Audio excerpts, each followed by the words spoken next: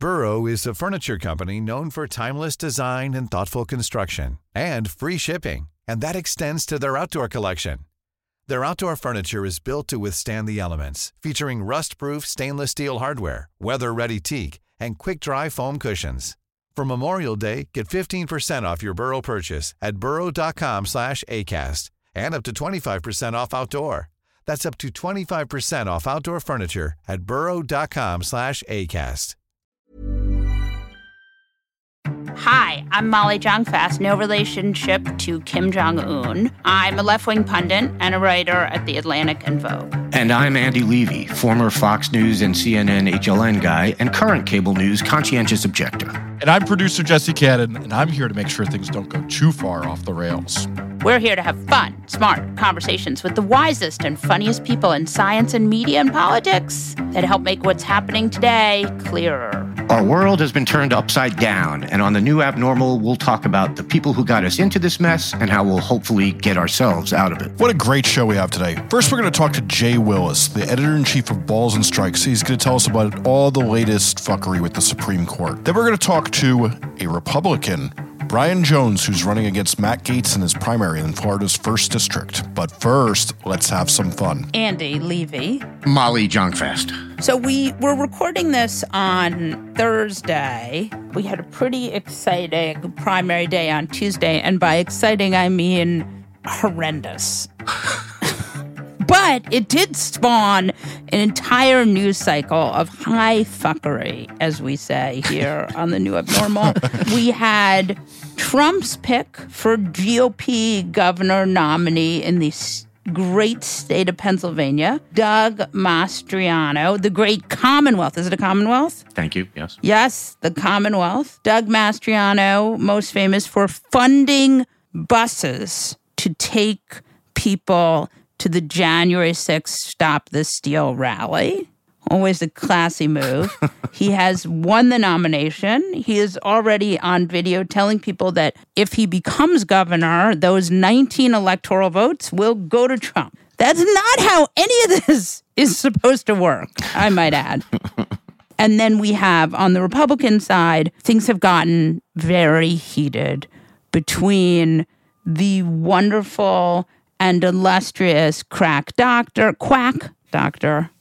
Mehmet Oz, and the very rich hedge fund investor of the people, known as the husband of Dina Powell, whatever that guy's name is, random, normal guy. David McCormick. And they're in a runoff. Discuss. Well, first of all, the runoff is very, very exciting. It's always great when you have a close Republican race and every ballot has to be counted and every ballot suddenly matters. It's always a pleasure to see. And, also how excited they are about having to win the mail-in ballots that they, would be more than happy to just completely do away with, or so they claim, until it's important to them. That's fun. This is the thing about the Republican Party is it sort of forces you to root for a hedge fund executive. Merry Christmas. I think Oz would be easier for Fetterman to beat. Yeah, that's what they said about Trump in 2016. So I never believe that anymore. I agree with you. It's not that I don't agree with you. It's that I don't trust myself or anyone who says that anymore because I've learned my lesson. No, it's true. I mean, I think you're right. That said, I'm so curious about how this recount goes. Trump has already weighed in his typical fashion on Truth Social. Perhaps you've heard of it. It's Trump's social media platform, which I guess he's the only person on, right? Is that how it goes? I mean, maybe there are other people on there. He said that Dr. Oz should just say he won. The problem with that strategy is it's 0 for 1. I understand why he says that because that's the kind of shit he believes, but it's so far anyway, it's 0 for 1 in the last 2 years. So I don't think that's going to work. I honestly have no idea who's going to win this race. I mean, and I can't decide if I feel like absent Trump's endorsement, Oz would not be in this situation to have a chance to win. But I also feel like you've got Trump endorsing a guy and he still can't get a clear victory. So maybe there's like that part of it is a good sign? I don't know. I go back and forth on this. Mainly, though, I think that his endorsement clearly boosted Oz up there. I cannot tell you how weird I feel just calling him Oz. But the great and powerful. It's so weird. But I refuse to call him Dr. Oz, even though he was at one point an actual well-respected doctor, because as you pointed out earlier, he's now a complete and utter quack. So I don't think, unlike Jill Biden, he does not get to be called doctor in my mind. I mean, I just think that in this situation, you have two pretty Trumpy candidates. I mean, remember, McCormick has all of these Trumpers in his, who he hired for his campaign. Yeah. And you have Dr. Oz, who got the Trump nod, but is pretty much very Trumpy too. And then you have this like tiny margin of votes. So, I mean, it's a sort of fascinating study in like who ultimately is the Trumpiest. I wonder also in this primary if Oz did say I'm the winner, if it would work here. I mean, look, this is all democracy dies right here, right? Like these are experiences where we're seeing democratic norms be thrown out in front of our very eyes. So as much as it's hilarious, it's also horrifying. But it is interesting to me because, like, I wonder if it would work. I feel like it wouldn't, and maybe I'm wrong about this, and it's not because I have any great faith in democracy at this point. But I feel like when you claim a presidential victory, it's easy to say that these states, the results are wrong. And then people in like North Carolina are like, yeah, those idiots in Arizona screwed it up. And people in New York could be like, yeah, those idiots in Ohio screwed it up. Right. I feel like it's harder when it's a more localized election, even though obviously this is statewide. But everyone in Pennsylvania sees these results. They see that it's this incredibly narrow margin. It's sort of like these are their neighbors. So I feel like they wouldn't be as quick to accept, like, because if Oz declares victory, what is he saying? He's saying that the count is wrong because he has an incredibly slim margin right now, and it's inside the number of absentee ballots, I believe. So even without a recount, he could end up behind before the recount. I feel like he can't really do this, but maybe I'm completely wrong, and maybe I'm underestimating just how bad shit is. I have no idea. It's a totally bizarre and strange turn of events. And it'll be interesting to see. One of the super fascinating things that also happened on Tuesday night was the end of Madison Cawthorn as a member of Congress. I'm going to be weird about this because I'm a little worried that he may do something bad to himself. Really? Oh, yeah.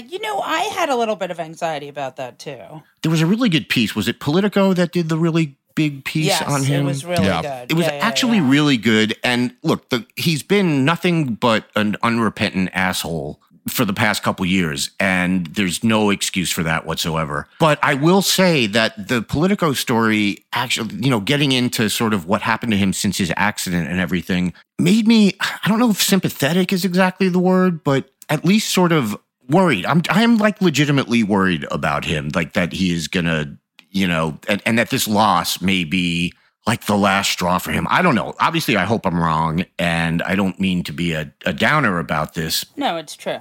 I think nobody wants anyone to hurt themselves. Of course, for sure. of course. And he's, has had a lot of problems in his life, and he's had, he had a terrible car accident. I mean, the man has had a terrible time. And I think also another important data point here is that, the guy who's replacing him, I'm sure, is going to vote exactly the same way as he would. I mean, there's a case people will say, like, the quiet bad candidates are as bad as the loud bad Republicans, but I would actually disagree because these guys spread a lot of hateful rhetoric in a way that the quieter bad Republicans don't. Right. So, like, a Marjorie Taylor Greene is not actually the same as someone who votes the same as she does, because she does a lot of really racist and terrible things.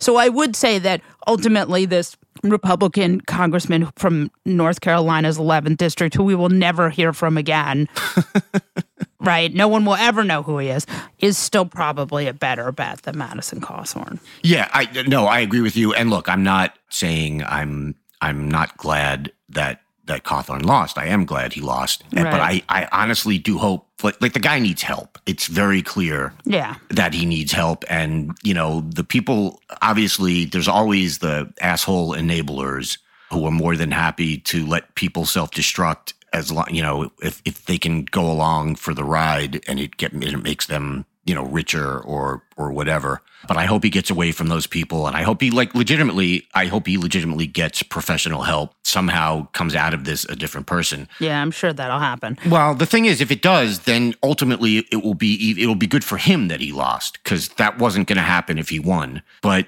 for the first time, he's not being rewarded for being an asshole. So maybe there's a chance. I don't know. In the meantime, glad he lost. And completely agree with you that the guy who replaced him, I don't think is going to be Abraham Lincoln. So another thing that Republicans are pretending to be concerned about is baby formula. They are very upset about the baby formula. They feel that it's proof that Joe Biden is not a good president. They're so upset about the baby formula, except when it comes to voting on the baby formula, which they will not do. They voted against more money. I mean, not all of them, but some of them voted against more money for the FDA to speed up the baby formula bottleneck. And all of them voted against helping poor women buy formula because obviously can't help people who aren't rich, because then, where are the donations there? Yeah.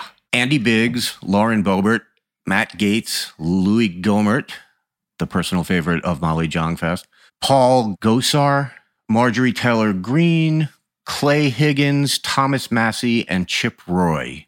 Those are the 9 Republicans who voted against allowing low-income women to buy more baby formula through the WIC program, the Women, Infant, and Children program.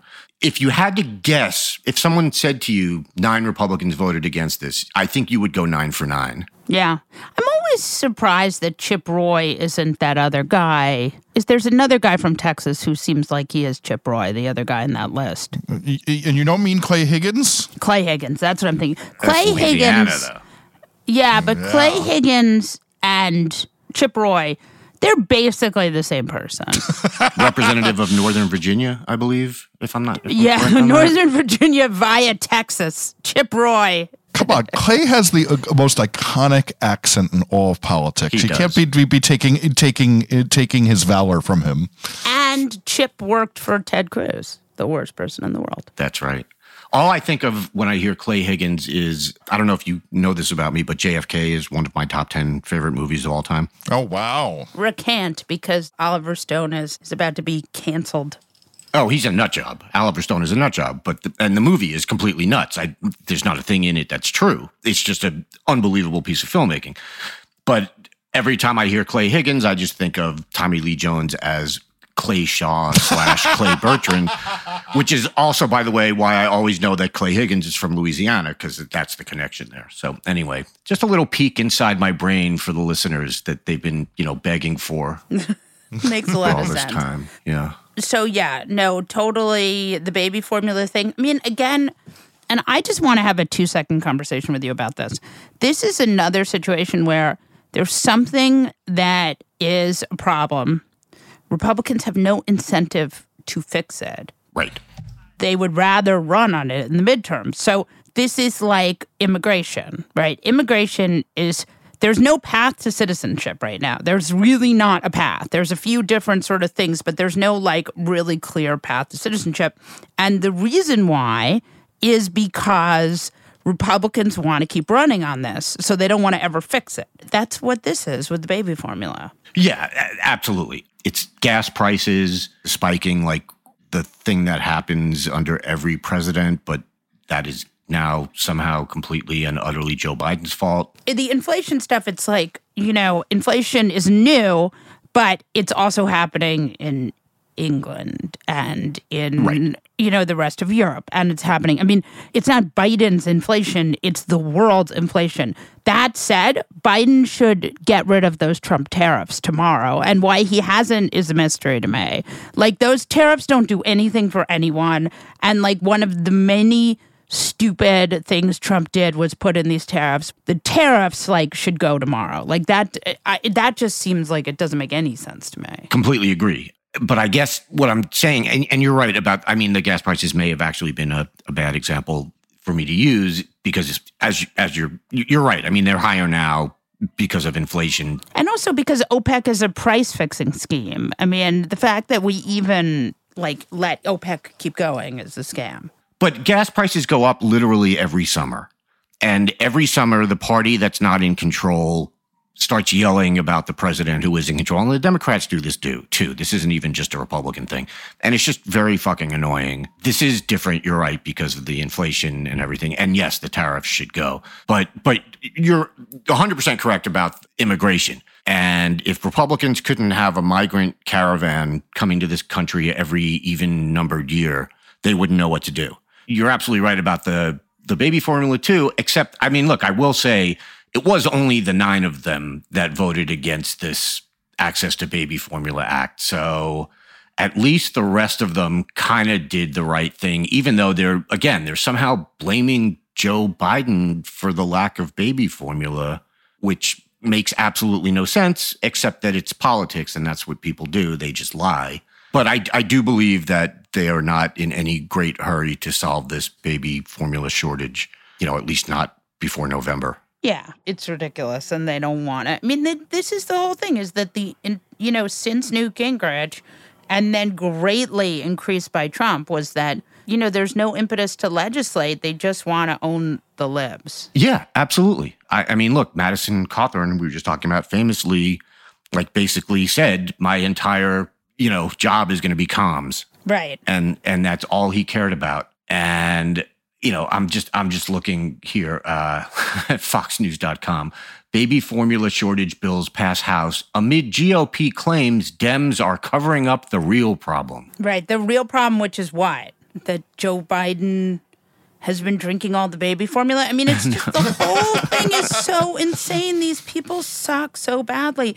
And I'm telling you, they're just such nihilists. It's like they don't care about anything. I mean, it's really kind of just crushing to watch. They would care if it was fetus formula. Right. Fetus formula. That's right. I think that's fair. And blastula formula.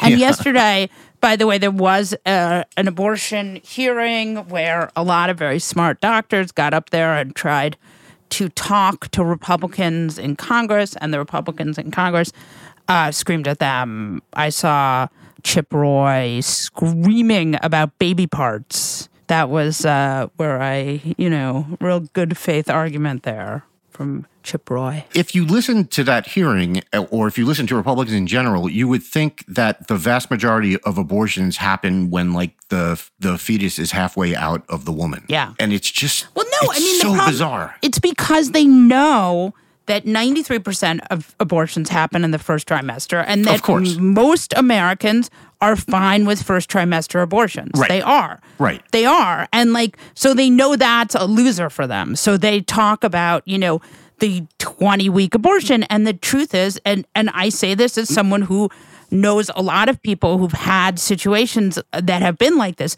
You have the 20-week abortion when the baby is dead, or when the baby is about to die, right, or when you're about to die, or some combination of the two. I mean, most of the people who have those late abortions, it's because this is some kind of terrible confluence of events has happened. No, of course, but and they don't look. They don't want to admit that, but they also just they know that as an early term fetus, or whatever you want to call it, is really just it's a collection of cells.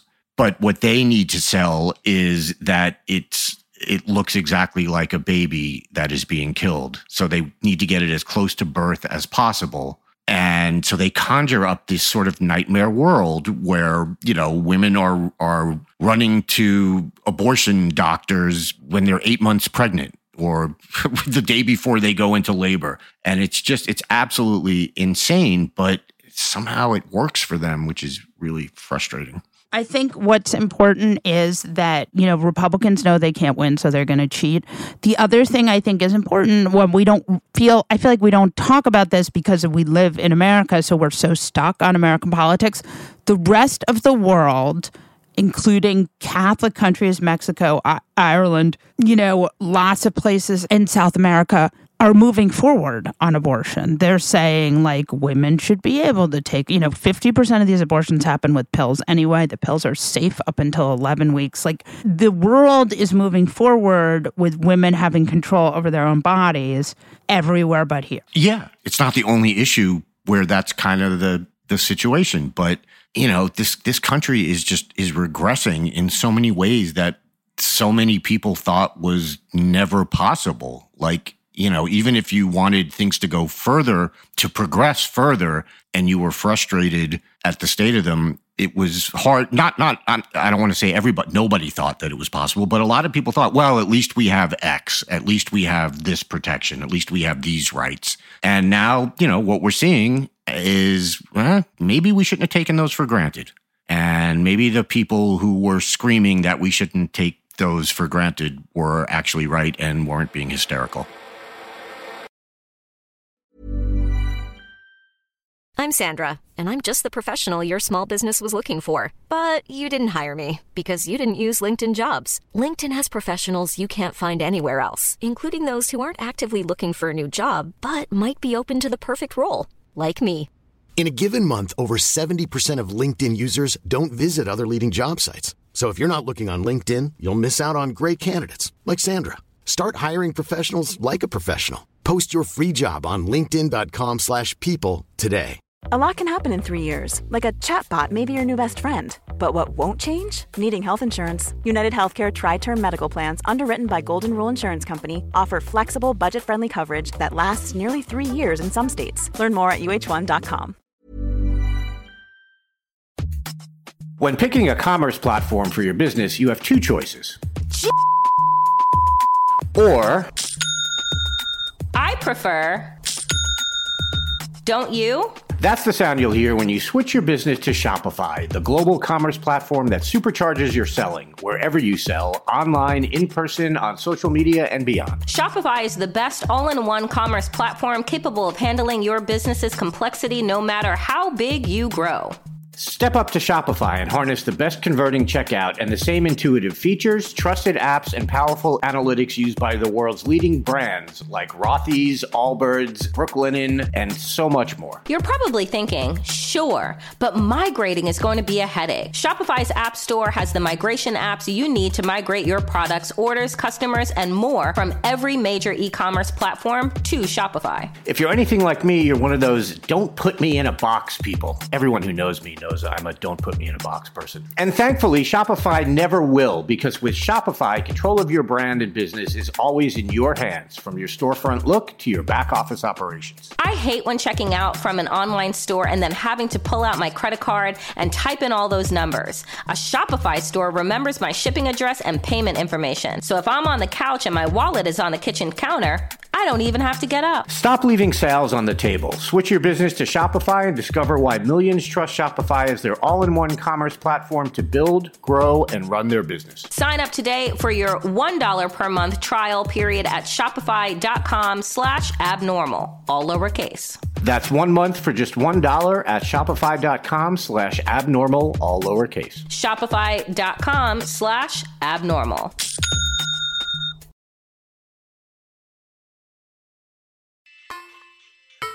Jay Willis is editor-in-chief of Balls and Strikes. Welcome to New Abnormal, Jay. Hey, thanks for having me back on. Appreciate it. So I want to start with Roe, because I feel like when we're talking about the Supreme Court, we have to start with Roe. But certainly right now. A fascinating turn of events since that leaked draft. Aren't you kind of surprised at how this all went down? And will you tell our listeners sort of all of the excitement that kind of happened after that? Yeah, so a leak of a draft Supreme Court opinion is basically unprecedented, and certainly unprecedented in the way that this one happened. It hasn't happened since Obamacare, right? And that wasn't a publication of a draft opinion. There were sort of hints, whispers about maybe what the Chief Justice was thinking about doing. But there's a huge difference between, some conservative clerk chattering to a friendly journalist and like Politico publishing a 90-page draft opinion, putting it on the website and telling people to go nuts. Right. True. Like that just hasn't happened before. Sam Alito's draft opinion in this is a full-throated repudiation of Roe and Casey. It calls them wrong from the moment they were decided, and says that they must be overturned, which is not significantly, it's not at all out of step with what far-right conservatives like Alito believe, but it was, I think, a shock for some people, especially folks who are more in the center, more institutionalists, to actually see in print the words Roe is overturned. And a lot of the backlash to this opinion has also dealt with not only the disastrous consequences for women, folks who may become pregnant, but also for its really unnerving hints about where the court could go in the future. Like Roe is not enough for Sam Alito, who's got all kinds of accumulated culture war grievances to air. So let's talk about that, because one of the interesting things that this opinion did was it opened the door to privacy. That's right. Its reasoning calls into question other unenumerated rights. These are rights that, if you are listening to this, they are probably very important to you, and for very good reason. As you say, rights that are related to one's privacy and autonomy. So the rights to use contraception, the rights to same-sex marriage, to sexual intimacy and privacy. Alito, in the opinion, he insists that the decision doesn't implicate those things. He says, this is just about abortion. My reasoning does not extend to anything else. It's not at all persuasive. It's sort of like, so what I'm supposed to do is just like take your word for this? Alito was a dissenter in Obergefell, the same-sex marriage case. That was 7 years ago. The idea that he's saying, look, this decision that I hated at the time and that I still talk about how much I hate, don't worry, I'm definitely not coming for that next. I just don't know if like the just trust me argument. We shouldn't laugh because it's so scary, but yes, go on. Yeah, I just don't know if your entire evidence for, that these rights are not under attack is just trust me, Sam Alito. Sorry, I don't know if I'm buying that.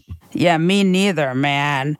I mean, Jesus. So there were a lot of like hot takes with this leak, like a lot of conservatives more mad about the leak than the decision, obviously, because they love this decision.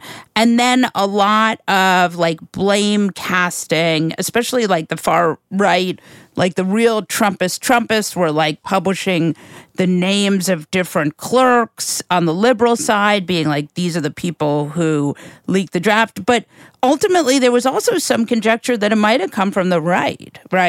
Yeah, so let's take those in turn. Like, first of all, you're right. There was this sort of cascade of criticism of the leak, like hand-wringing stuff about a blow to the court's legitimacy and inexcusable and a violation of traditions and trust, blah, blah, other just like dead-end formalist bullshit. It's important to understand that those arguments get the problem exactly backwards. The court is not like losing public trust or losing its legitimacy because of a leak. The court is leaking because it's lost the public trust. The leak is not a disease. It's a symptom of the problem. People understand that this court is political and has always been political, and that this particular far-right supermajority is like an imminent threat to their rights, to a lot of people and places and things that they care about. In my view, if the court doesn't want its like precious, mythical, nonpartisan reputation to be ruined, maybe it should stop doing stuff that's so like obviously partisan and extremist. Just like one suggestion there. Yeah, it's crazy talk. As far as like, the identity of the leaker, I really want to be clear, like, I don't give a shit who leaked this, right? My view is that any transparency for an institution that is like famously contemptuous of the notion of transparency or accountability is a good thing. The court hands down all of its decisions, like, Moses descending from Mount Sinai, this is the law now, and you are to follow it. Except that law came from God, and the Supreme Court's law comes from like 9 fancy lawyers. Right. Who should be treated with the same amount of skepticism that you'd accord to any random FedSoc dead ender telling you what to do. Well, I think the point is nobody wants to get sued here. But again, this is a conservative thing where they couldn't defend taking this right away from women, so they decided to defend the process, right? Yep. And I think that's what's like really relevant here is that they knew they had a loser, and so they went for whatever they could, which I think is super interesting. And I mean, we see that in the way that abortion is covered, right? Like the people, they want to talk about late-term abortion, even though 93% of all abortions happen in the first trimester, because they know that that's a loser for them. And so I do think that's interesting and maybe does point to a conservative justice or a clerk, but we don't know and we shouldn't speculate. But so there are a couple of other really big decisions that are going to come down in June that are also extremely important. Will you talk our listeners through what's coming down? Yeah, so setting aside the Roe and Dobbs case, again, if that's something that one can set aside in one's brain, getting rid of 50 years of constitutional right to abortion access. The other big case that folks are watching is this gun rights case out of New York. Bruen, if that person goes one syllable with their name, Bruen, I'm sorry to you and your family. But yeah, it's a challenge to New York State's concealed carry laws. Backing up for a minute, in 2008, the Supreme Court, for the first time in its history, divined an individual right to gun possession unconnected with your service in the militia in the Second Amendment. And it's hard to overstate how astroturfed this was. The court had never previously held that. This was like a real sea change in the law. And it was the product of this long campaign of conservative legal academics and gun rights organizations to gin up the sort of alternative history that your friend and mine, Antonin Scalia, could cite in support. But this was about having a gun in your home for self-defense purposes. So the question in Bruen is whether this extends outside of the home. If there's a constitutional right to carry a gun outside for self-defense, perhaps even concealed. Right. This law would call into question concealed carry regimes in California, New York, New Jersey, some of the nation's most populous states. Right. And the outcome just sort of depends on how Wild Westy these justices really want to get. Right. Most states use what are called shall issue licensing schemes, where if you apply for a concealed carry permit, you presumptively get one unless one of a handful of exceptions applies to you. New York's a little different. Authorities can deny you one unless you show some kind of special individualized need. The court could decide that that's too onerous a requirement. It could, issue a narrow decision about New York's law, or it could issue a broader, more generally applicable rule of law that would apply to these others. We don't know, but spoiler alert, it's not going to be great. I seem to remember Eric Adams, not my favorite person in the world, by any stretch of the imagination, having a lot of anxiety about this and saying that this will actually be quite bad. Eric Adams is hardly some sweet summer child liberal. I mean, if he's worried, we should all be kind of worried, right? So it's interesting to see how the logic of Heller to Bruen is reflected in the Roe and Dobbs discussion we just had. In Heller, the court, again, your friend and mine, Antonin Scalia, writing the opinion, took great pains to talk about how limited the decision was, how moderate it was. He talked about how it didn't call into question long-standing traditions of legal restrictions on guns for people experiencing mental illness, for example, or people convicted of crimes, which really parallels Alito's arguments in this Dobbs draft. Scalia said that the decision is just about gun ownership in the home. Now you have the conservative legal movement pushing for gun possession everywhere. Same thing with Alito. He's saying this only applies to Roe and Casey and abortion, but based on the way the conservative legal movement treated Heller, again, I'm not so sure there's a lot of stock we should put into that. If you give a demagogue an inch, they're always going to take the mile sooner or later. Yeah, so interesting. One other important thing to talk about in the Bruen case is what might come to folks as an unexpected ideological coalition and alignment here. There's a brief filed in this case by public defenders in New York who argue with the gun rights folks who want the law struck down, because they say gun possession laws are used to discriminate, incarcerate, criminalize their Black and brown clients. And they're right. That's true. There's a long history of that. There's plenty of statistical evidence for that.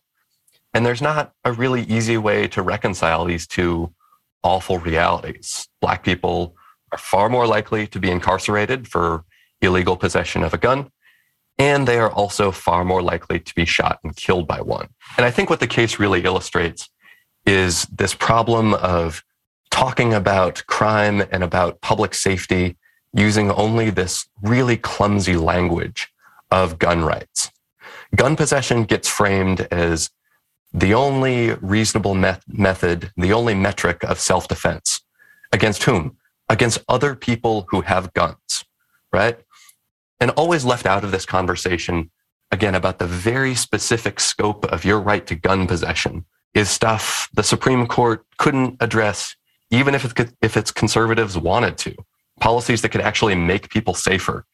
Decarceration, investing in housing and education and healthcare and job creation. But instead of acknowledging this sort of failed state status quo and talking about actual solution, everything gets discussed through this very narrow lens of who gets to have a gun and who doesn't get to have one. And the result is this absurd, this absurd sort of theater where people are having to fight for their lives and their safety in 2022 by arguing about the implications of, no joke, mid 14th century English laws about where you could and could not carry your sword, which would be really funny if it weren't just such a damning indictment of the legal system's inadequacies, its inability to, again, actually address real world problems and keep people safe. And also with Alito also has a 16th century religious zealot on abortion too, right? Yeah, that's really sort of the story of how the modern conservative legal movement works, with its emphasis on originalism, textualism, this sort of amateur law office history. There's always a market for legal quote unquote scholarship that will discuss the never before seen evidence that the framers always intended what Josh Hawley wants. Right. Magical how they come up with that. That's been the fuel behind the shift in Second Amendment jurisprudence. It's always what's undergirded the attacks on Roe since it was decided 50 years ago. But yeah, whenever you get an opinion that's written by a conservative justice that starts with a line like, it is important to examine, the longstanding national tradition rooted in English law, spoiler alert, that opinion's going to end real badly. Ted Cruz had a big win. Why would anyone give a Ted Cruz a win? And can you explain to us a little bit about what it is? Oh my God, Ted Cruz. Sure. So that was a decision the court handed down earlier this week. FEC versus Ted Cruz for Senate. Talk about an unsympathetic party. At issue in this case is a campaign finance law that's pretty simple, at least in the world of campaign finance law. So if you loan your campaign some money, you can repay those loans to yourself with donations that you receive before the election. But for donations that you receive after the election, after the voters have already cast their ballots, any loans that you've made to yourself, you can only use those post-election donations to pay back up to $250,000. Pretty simple rationale. A donation that goes towards retiring a winning candidate's debt is basically a gift to the candidate, right? They've incurred a certain amount of debt. And if you're donating to retire that debt, that's money in their pocket. One of the ways the government put this in a brief, a post-election donation is not a bet. It's a bet on a sure thing. So the Supreme Court says this week, this is fine. This is okay. The $250,000 limit is no good. It is a violation of your First Amendment right to free speech. It is an opinion from Chief Justice John Roberts and contains genuinely some of the dumbest reasoning I've ever read in a Supreme Court opinion. Certainly since his Shelby County opinion, where he decided that protections for Black voters were no longer necessary because Black people were voting at greater numbers than they did during the Jim Crow era. And it's do you have any idea why that might be, sir, Mr. Chief Justice? But anyway, in this case, at one point, Roberts says that post-election donations, they aren't really gifts of a problematic nature because they just restore the candidate to the status quo before they lent themselves money. I'm quoting here. If the candidate did not have the money to buy a car before he made a loan to his campaign, repayment of the loan would not change that. It is hard to come up with a clever analogy to illustrate how dumb this is because you don't need to be a fancy lawyer to understand that this is not how money works. If you spend your money on something and then someone gives you money so that you can spend your money on something else, that is like everyone who's been to a birthday party understands that that is a gift. Like the fact that I previously had more money before I spent it does not mean that just makes me like every person who has ever bought anything ever. And in terms of like where this fits into the court's First Amendment jurisprudence, treating spending as speech, previously the court has said, you know, it's accorded broad First Amendment protections to political spending, but it said, hey, the one thing that we're going to take a hard look at is laws that are designed to address quid pro quo corruption, straight exchanges of money for favors. They say that might be valid grounds for limiting political speech, political spending going forward. And it's like, if this is not that, what is? This is purposefully obtuse about how the world works. And at this point, I expect the court to like only uphold laws that prohibit exchanges of cash stuffed briefcases in daylight on TV. And even then, I think you might get conservatives being like, well, there is a time-honored tradition in this country of rich people getting what they want. It's funny, but it's also just quite tragic, and we see where this is happening. So nobody's ever doing anything about the Supreme Court, right? Like no term limits, nothing. The obvious answer of what the Democrats, in my view, should be doing about the court is expanding it. Changing the court size is something Congress has done a half dozen times, something like that. It's plainly constitutional. There's no meaningful like legal barrier to it. There is, however, a barrier in that it would require political courage. And we're talking about the Democratic Party here. So let's set that aside for a minute. Really what Democrats, in my view, should be doing is running against the court. There's too many of these politicians who tiptoe around the court, like criticizing it is a political third rail. That's just objectively not true anymore. Polling shows this. People have less faith in the court. They view it as a political institution, and they understand the threats that it poses to their rights. Democrats should be talking about that. Roe is not some abstraction, words on a page that are about to be overturned. This is going to affect the rights and the safety of millions of people. Talk about the reason this is going to happen is because conservatives successfully took over the courts. The Supreme Court is just like, it's not some fount of unimpeachable legal analysis. It's the most powerful conservative policymaking body in the country. I always laugh sort of when conservatives say that, the court isn't a legislature. And I'm like, well, you're right. It's worse than that because its members can't be removed from office in an election.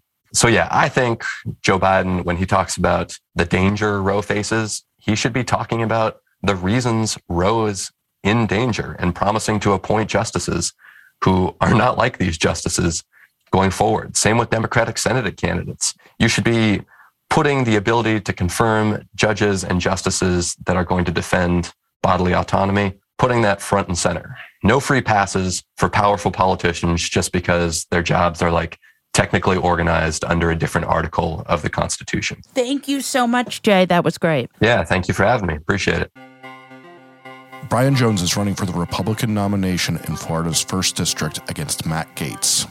Welcome to the new abnormal, Brian Jones. It's a pleasure to be here, Molly. Thank you very much. I think just by coming on this show, I'll be labeled a rhino. Which can we just all agree at this point that means nothing? I think at this point there's not a Republican who's not been called that at some point in time, and I have my own thoughts on what that means now as a representative in name only. But that's one of the biggest problems I see in politics today. Okay, so you're a Republican. And we don't have that many Republicans on, though we have had a few. Representative Kinzinger, different primary candidates.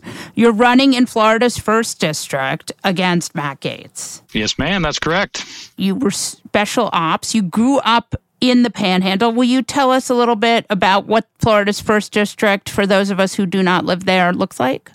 Yeah, absolutely. Happy to. Yeah. So like you said, I was born and raised here. It's in the northwest portion of Florida. So we spanned 4 counties here, but some of the cities people will probably recognize as Pensacola, Destin, Fort Walton Beach. That's the main area here. So we're bordered by Alabama. I'm proud to be from this area. You know, we have more military presence in this area with military bases and veterans and retirees than any other congressional district in the nation. It's number 1 out of 435. Yet the last time we've had a veteran represent us here in Congress was 1995. It's been 27 years. And I think that's a problem for this district. And quite frankly, I think that's a problem for this nation, as a lack of veteran representation in Congress. We're at a low at 17% currently. And you compare that to nearly 70% through the 1950s and the 1970s. And that's something I'd like to see changed. So let's talk about why you decided to run and primary a sitting Republican. Why did you decide to run and primary a sitting Republican? That's a great question. I think ultimately,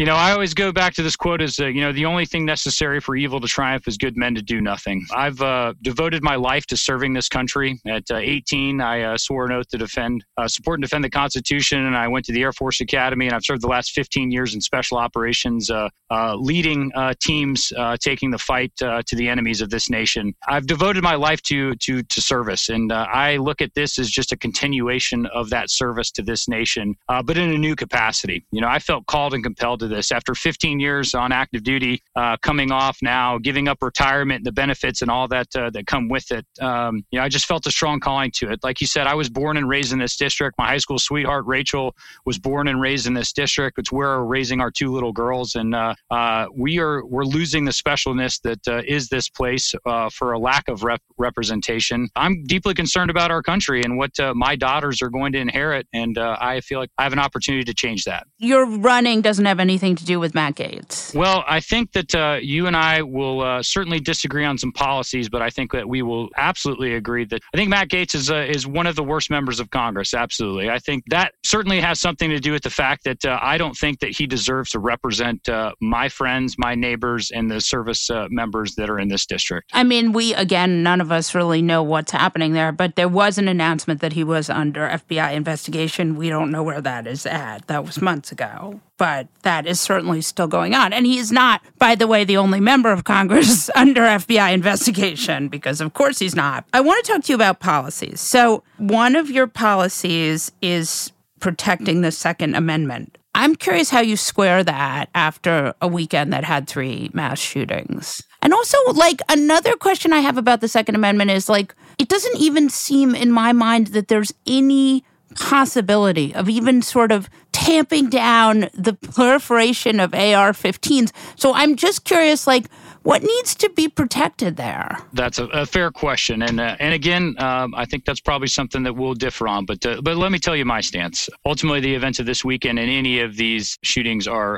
a complete travesty and any loss of life. What I'm concerned about is making emotional decisions, which this is deeply emotional whenever there's loss of lives, that go against the foundations of our Constitution. Like I said, I swore an oath to support and defend this Constitution. And I may not be politically correct all the time, but I'm constitutionally correct, and I will always stand by that. And I believe that our founding fathers in enabling that right is a powerful thing. And I think that unfortunately, any infringement upon that right sets a bad precedent for the future of our nation.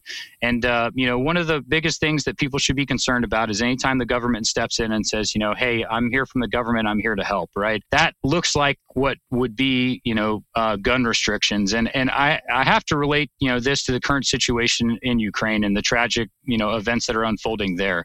And while I hope that something like that would never happen in America, ultimately the people there who are begging for weapons and arms to not only just defend their families from an invasion and attackers that are trying to kill them, but also to defend their nation. I mean, that's the reason that constitutional amendment was written. And I'm a strong believer in that. So you don't want government to infringe on our rights. But you're okay with, there's this draft, this Alito draft that's been leaked, which says that abortion doesn't appear in the Constitution, and ergo, we should overturn Roe, which has been precedent for 49 years. I'm just curious, you don't want government going in there, but you want government going in there. Yeah, so I would say that's an apples to oranges, but I do see the comparison, and here's where I'll talk about that. Is that ultimately, again, that goes back to just the sanctity of life. So I'm a 100% pro-life. So for me, the reason for that is deeply personal. I'm adopted. My mother was 16 years old when she had me.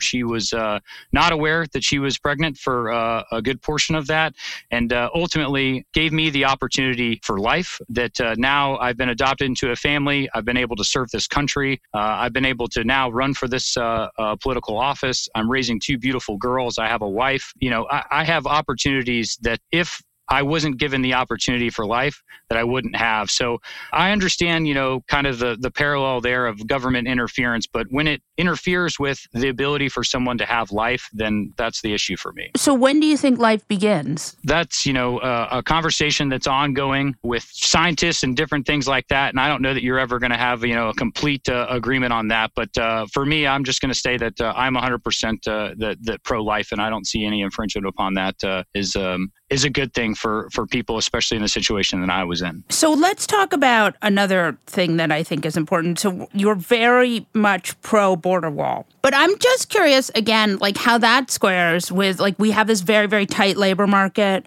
We're having problems with, everything from, getting, we have fruit rotting in farms. There's all sorts of places where there are not people to work the jobs we desperately need. Immigration is at a low. Biden has largely kept Donald Trump's immigration policy. We're down immigrants. We need them.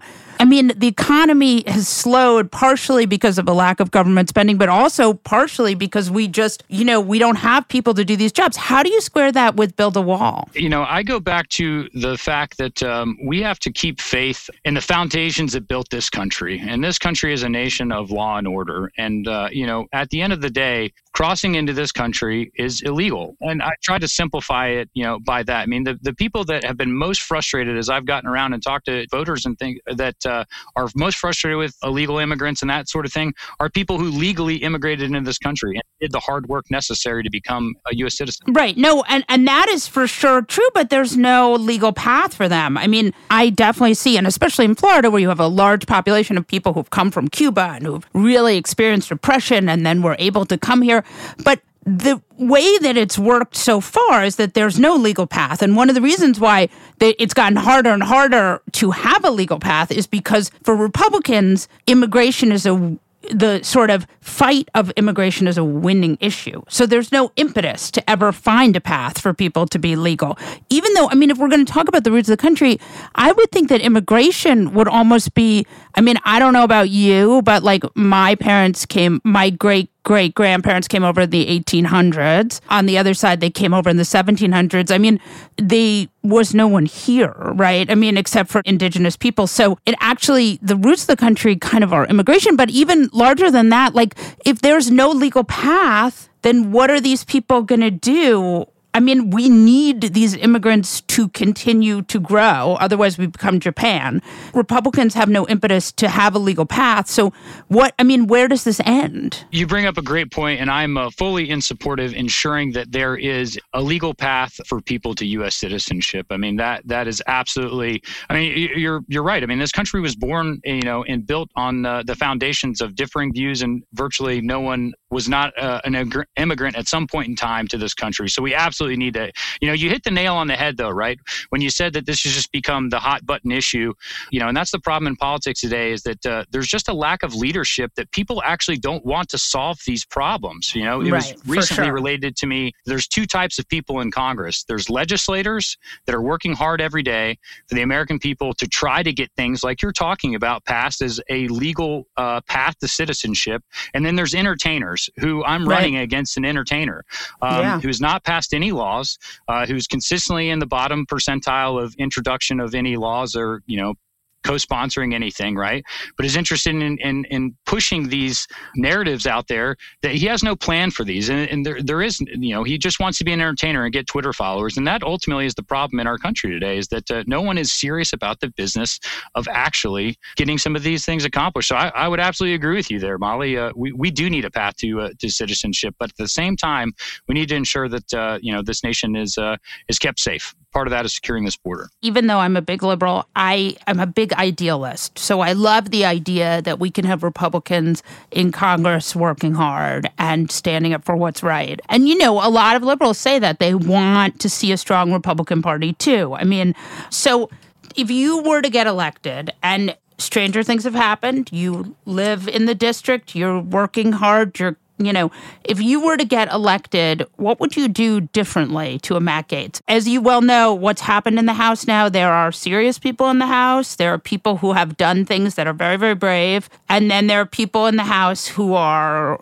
sort of ruining themselves for MAGA. So how would you do that? Absolutely. It's obviously an uphill battle running against an incumbent, but I'll tell you, I think we have a path to victory here, and things are trending very well. I think people are tired of the entertainer that we have here that is not serious about the people here in Northwest Florida. In fact, he's everywhere but here, right? I mean, he's campaigning in Ohio and Georgia and Arizona, and has forgot where he's come from. But ultimately, to answer your question, I do have some concern about people who stake either their campaign and their time in office based on a single person. What happens when that person is no longer around, right? And that's they don't have anything anymore, right, of substance. That's where we need real leaders. My first and foremost tie is to the district here that is not being currently represented. Like I said, we have more veterans and military folks here that just can't get the help that they need because our congressman is too busy being an entertainer and trying to get on TV and build a brand, a fire brand, which it's been related to me recently. It's you only play with fire so much before you get burned, and I think people are starting to come around to that. What could you do as a member of Congress to support people who have been in the armed services? First and foremost, I'd like to see more veterans run for these offices. There's a hindrance to people getting involved in this, and myself personally, right on the the financial side, the amount of money in politics and things that are necessary that are in place to benefit incumbents and that go against the values of a representative democracy by allowing people the opportunity to run for these offices is number one. Like I said, we have 17% of veterans right now currently in Congress, and I think that needs to change. But more so, the veterans is the hot potato that gets passed around and when it's convenient to people. But I think, just like if we didn't learn anything from Vietnam, and as we're, coming off the tail end of the global war on terrorism, we can't ever forget the people that laid their life on the line and their family sacrificed for our country. And we need to ensure that they're always taken care of, and that remains as part of a volunteer force. We have to set the precedent that those people will always be taken care of, and more needs to be done. What are the crises? Mental health, drugs and alcohol, homelessness. I mean, what are the crises? PTSD. I mean, what are the things that affect veterans that could be, if you had more veterans in government, legislated to solve? Specifically, it's the mental health crisis of veterans. I mean, I'm sure you've heard of the statistic. There's, nearly 22 veterans every single day take their own life. I mean, that is probably and arguably the greatest travesty of our generation and this generation of members who served in the global war on terrorism is 22 veterans a day. And there is not enough being done about that through Veteran Affairs Services, through more VA clinics, for more outreach programs, more, candidly funding for some of these charity organizations that are veterans themselves that know how to talk to veterans and know what veterans needs. The bigger government isn't always the answer, right? I mean, in my time in the military, I've yet to see the government do something efficiently, effectively, on time or on budget. So just telling the government to fix this isn't a problem, but there's a lot of really smart veterans out there that are working really hard in charitable organizations that I think could stem the tide of the mental health issues we have the veteran. They just need the help and support. And what about substance abuse? I think that's part and parcel to it, right? I mean, veterans, myself included. I mean, we're a proud. It's a proud group. We're proud to serve this nation, and we're proud of our time. But we also, have a facade, and myself being in special operations, that we don't like to ask for help. And what I've seen, even with good friends and colleagues that I've served with, is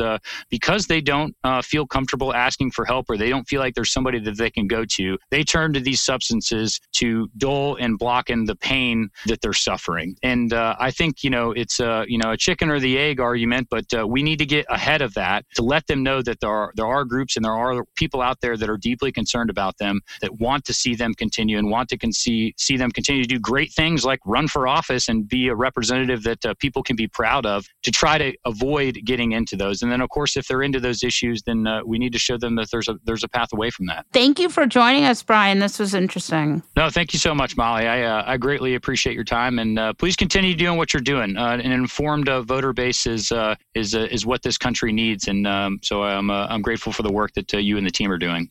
Andy Levy. Molly Jong-Fast. No, I would like to know. You want to talk this time? I want to talk. What the hell is going on, I want man? to talk. I paid for this microphone. That's right. Did you, though? Well, the microphone, yes. The rest of it, no. I would like to know who your fuck that guy is for today. And I know that this is unusual for me, especially because the Republican Party is so disgusting and degrading and horrendous. I usually pick a Republican from fuck that guy. But for today, I'm going to talk about one of New York's worst mayors. Is he even one of New York's worst mayors? I'm not sure he is. We've had some really bad mayors. I'm not even sure which one you're talking about. That's how bad things are here. So one of the really shitty things that happened this week is that the special master, who is not elected, but who is super powerful because the way this all works, redrew the congressional House map to completely fuck over the Democrats. Once again, he's a Cuomo appointee who was at one time a Democrat. And this map really sucks. And one of the things that this map does, I think they combined a couple districts. I don't know what they're going to call it now. But so basically what's happened is that this newly drawn 10th congressional district, which will cause Jerry Nadler to run against Carolyn Maloney. And if that wasn't bad enough, you'll remember that Bill de Blasio, our worst mayor, he's not even our worst mayor by even a little bit. But one of our many bad mayors is going to also run for this seat. I don't know. This is like a death off. But these three will compete for that seat. I have nothing else to say. Bill de Blasio famously, I think fair to say, hated by most New Yorkers by the end of his last term. Yeah. First term? Yeah. And yet all he talks about is running for some kind of like higher office. How do you do that? Someone give me the self-esteem of a mediocre white guy. Yeah, I guess. But it's like if you're a horrible radio talk show host and you have horrible ratings and people don't like you, you don't then throw your hat in the ring to replace Howard Stern. Speak for yourself, man. Okay, fair enough.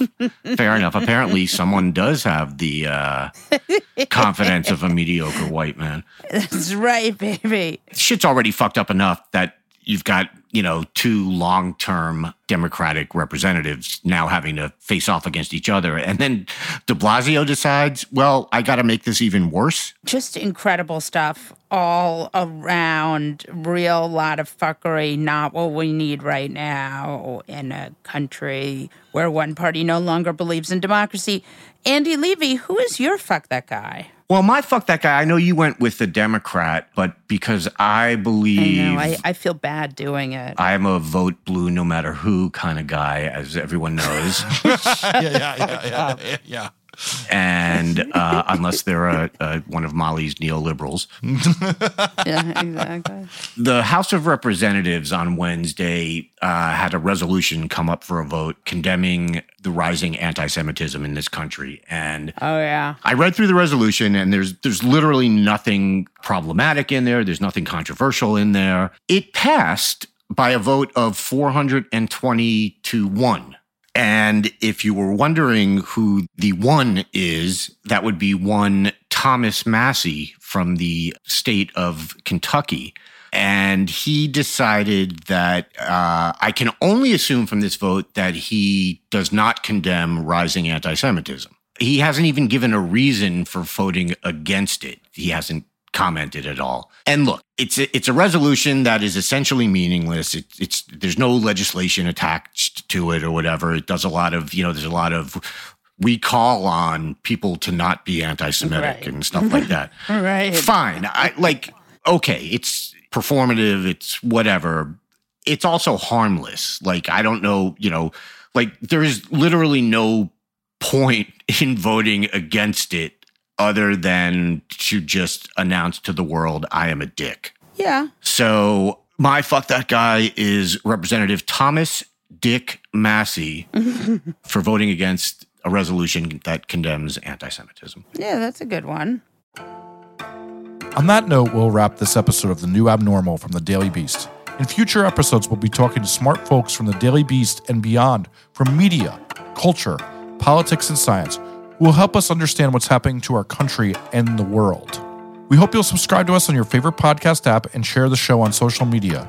Thanks so much for listening, and we'll see you again on the next episode.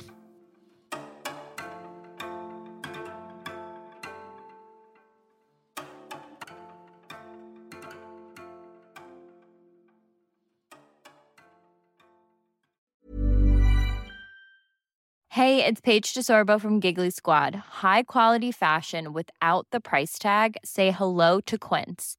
I'm snagging high-end essentials like cozy cashmere sweaters, sleek leather jackets, fine jewelry, and so much more. With Quince being 50 to 80% less than similar brands. And they partner with factories that prioritize safe, ethical, and responsible manufacturing. I love that. Luxury quality within reach. Go to quince.com/style to get free shipping and 365-day returns on your next order. Quince.com/style.